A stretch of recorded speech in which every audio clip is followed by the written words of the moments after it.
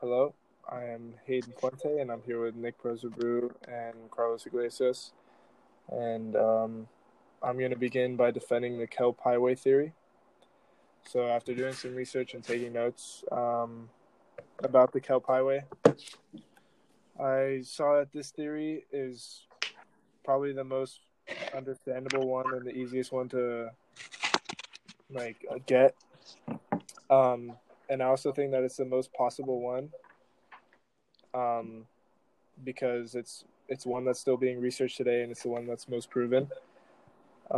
Basically, what the kelp highway is a extremely long collection of algae, seaweed, and just a ton of animals that stretched along for miles and miles along the Pacific coast. And this highway, which was basically just a collection of stuff in the ocean, would have been very beneficial to people who were living back then because their main focus was food and surviving. And this kelp highway was super rich in nutrients and fish and everything. Um, and it could have easily supported all the people who were following it. And it was also shown that kelp forests or kelp highways back then were much more productive and had a lot more in them, and they were a lot bigger than they are nowadays. And basically, what the people did back then, they followed this highway like a map and a guide to America along the Pacific coast into America. And this means that instead of the popular theory that humans got here by land, um, this proves that they would have arrived by sea along the coastline by following the Kelp Highway. And this is proven by more than 100 sites that were found and prove that people were fishing, living, and traveling by following the Kelp Highway. And at these sites, there are artifacts like tools and hooks, and other fragments like bone pieces that are found there. Um, and one of the most famous sites is an inland site at Monteverde in Chile, which was found in 1997 and basically had evidence of people living there over 14,000 years ago. And the way that they find out how long ago it was that people were living there is carbon dating, which is basically showing how old whatever you're trying to research is. And since that discovery in 1997, a lot more sites have been found, um, kind of disproving that people got there by land, um, and showing more evidence that people got there by sea and through the Kelp Highway. Another famous site are the Cedros Islands, which is along the Pacific coast as well. And it shows that people were living there just as early as it was proven that people were living in America. So I think that this is really interesting and kind of proves that the Kelp Highway is one of the most um, upstanding theories that there is to prove that. Hayden, I'm gonna have to agree with you on the fact that the Kelp Highway is probably one of the most easily understood theories, but not necessarily maybe the best theory. You stated a lot of islands in which they found artifacts and things like that, but um, a lot of these sites um, that could possibly have helped the Kelp Highway theory were actually submerged underwater because, um, I mean, it's really hard to tell for many anthropologists because there's one key detail that refrains these anthropologists from in a sense pulling the trigger on confirming this theory. That key detail is the fact that the sea level rises, and after the ice age, the last ice age, which was about 25,000 years ago, somewhere around there, it becomes almost impossible to test the Kelp Highway theory, solely based on the fact that any and all of evidence has been submerged underwater for more than 20,000 years. and anthropologists have zero clue as to what they're looking for. And honestly, quite frankly, I think it'll be too late to prove this theory. Like when we get enough evidence, or when we get the technology to try to prove this theory right, I think it'll be too late. I think sea ecosystems and things like that are going to build on top of this evidence to support the theory, and it's going to become really hard to prove it. I can understand that, but I feel like there's still so much evidence that's being found nowadays, and I feel like the most like that there's even more evidence underwater that we're not going to find. So I think that even like But it's that's what I'm still, saying. I'm yeah. saying that even though there could be a lot of water, a lot of evidence underwater that like could support this kelp highway theory, like it's super possible. But I mean, at the end of the day, like if you can't find that evidence, like there's nothing you can really do about it. And at the end of the day, like if you can't find the evidence, you can't really prove the theory. It's kind of like in sports when they make a call and stuff like that. If there's not enough evidence to overturn the call, I mean, the call remains the same. So Yeah, but they've been doing some diving expeditions, so I think yeah. with all the evidence that's being found, there's even more evidence yet to be found. So I think it's an exciting thing to wait for. Yeah, I agree with Hayden on this matter because we haven't even discovered like anything in the ocean yet, and there can only be much more evidence yet to be found in the kelp highway, and there already is a bunch of evidence towards it. Okay, so I'm gonna begin the defense for the island hopping theory. Essentially, the island hopping theory is the theory that around 20,000 years ago, the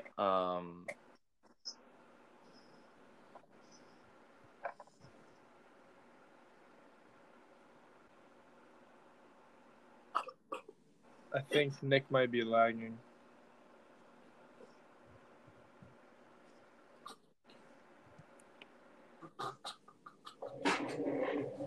Yeah, I think Nick is lagging.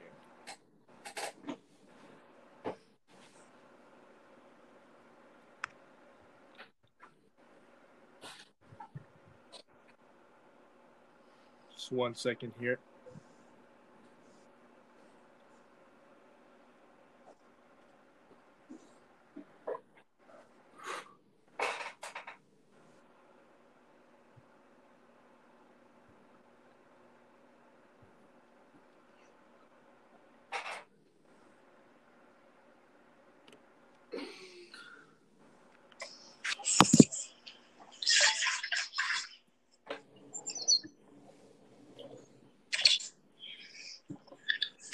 Essentially what the island hopping theory is that these people, the migrators, and the people that were going to inhabit the Americas, they were going to cross the Bering Strait land bridge.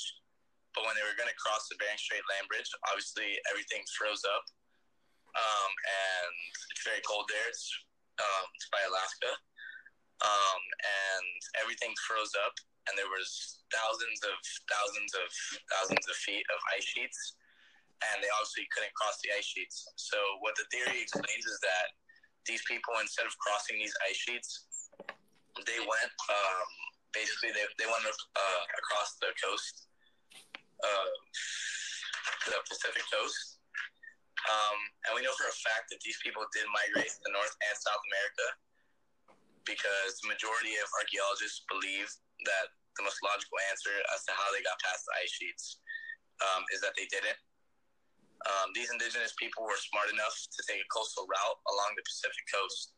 And actually, a PhD candidate by the name of Alia Lesnick went on a quest for a search. Like, she went on a research quest on a group of islands along by Canada, I believe, off the west coast of Canada. And she found evidence, along with her team, inside caves in those islands that suggest that people live there. They found remains of food. They found bones, which is obviously remains of animals, which these people would eat from island to island as they got closer to the Americas. And the geological evidence was seal bones specifically, which pretty much tells you that these people were surviving from island to island using these resources around the island until they were ready to move. There's another study that sort of supports the theory, but it does. So the theory is that island hopping basically, it claims that there's two ethnic lineages, and what I mean by that is that one group took the coastal route of island hopping. So basically, they went along the coast into North America, while the other group traveled across the Bering Land Bridge. So they traveled across those ice sheets. And scientists also have used DNA in several parts of the world to find similarities and differences between groups that would support this split ancestry.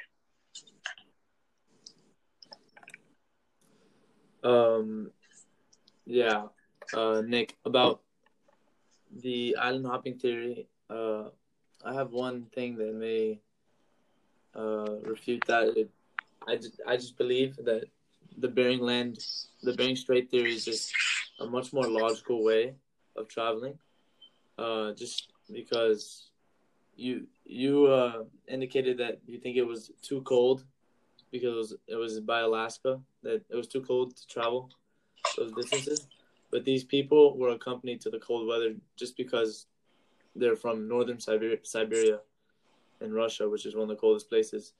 And you said that they couldn't cross the ice sheets, which were frozen for years because of the climate back then. So I think that they're very possible that they did cross those ice sheets, and I just feel like it was a much easier way to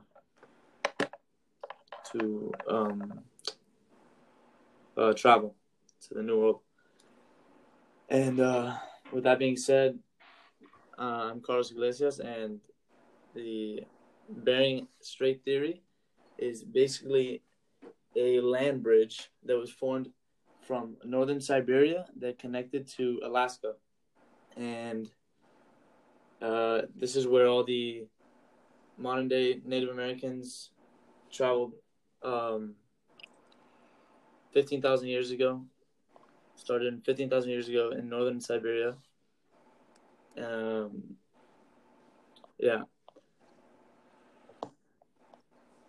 They traveled the Bering Land Bridge.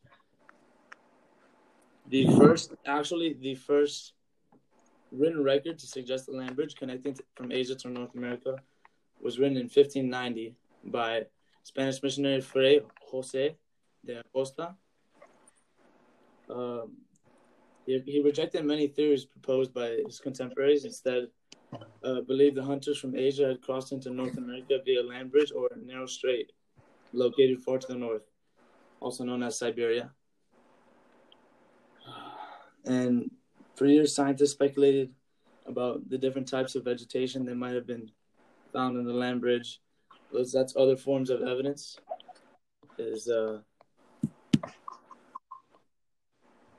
Scientists began to find evidence that people first entered the Americas through the Bering Land Bridge before spreading east and south to populate the rest of the continent. And nowadays, genetic evidence suggests that all of indigenous people of North and South America descended from people living on the Bering Land Bridge. These people of Beringia were separated from northeast Siberia for a long enough time to develop genetic differences, which passed on to Americans nowadays. Yeah. So I'm gonna kind of debunk that. I can understand, the information that you're putting, but I don't think that it's fully supported yet. Like, I think there's still some evidence to be found to explain the Bering Strait land bridge. I believe that, like, the kelp highway is the best or the most obvious one that is right, kind of, as to how the Americans got here first. Because there's a lot of evidence that shows that the people who were kind of following the kelp highway and living on the coast were there, like inhabiting America before the people who would have been crossing the Bering Strait land bridge and the Clovis people were even alive yet. It was proven that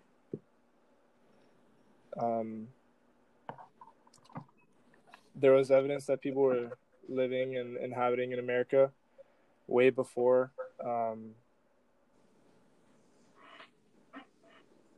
that the Bering Strait land bridge people could have even crossed.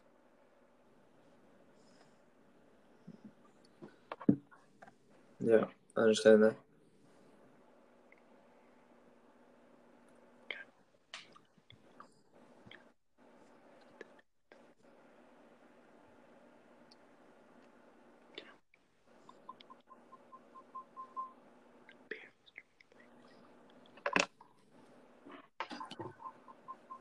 Yeah, so I think that's it for our podcast.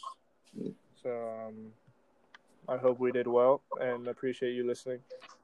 Appreciate it. Bye.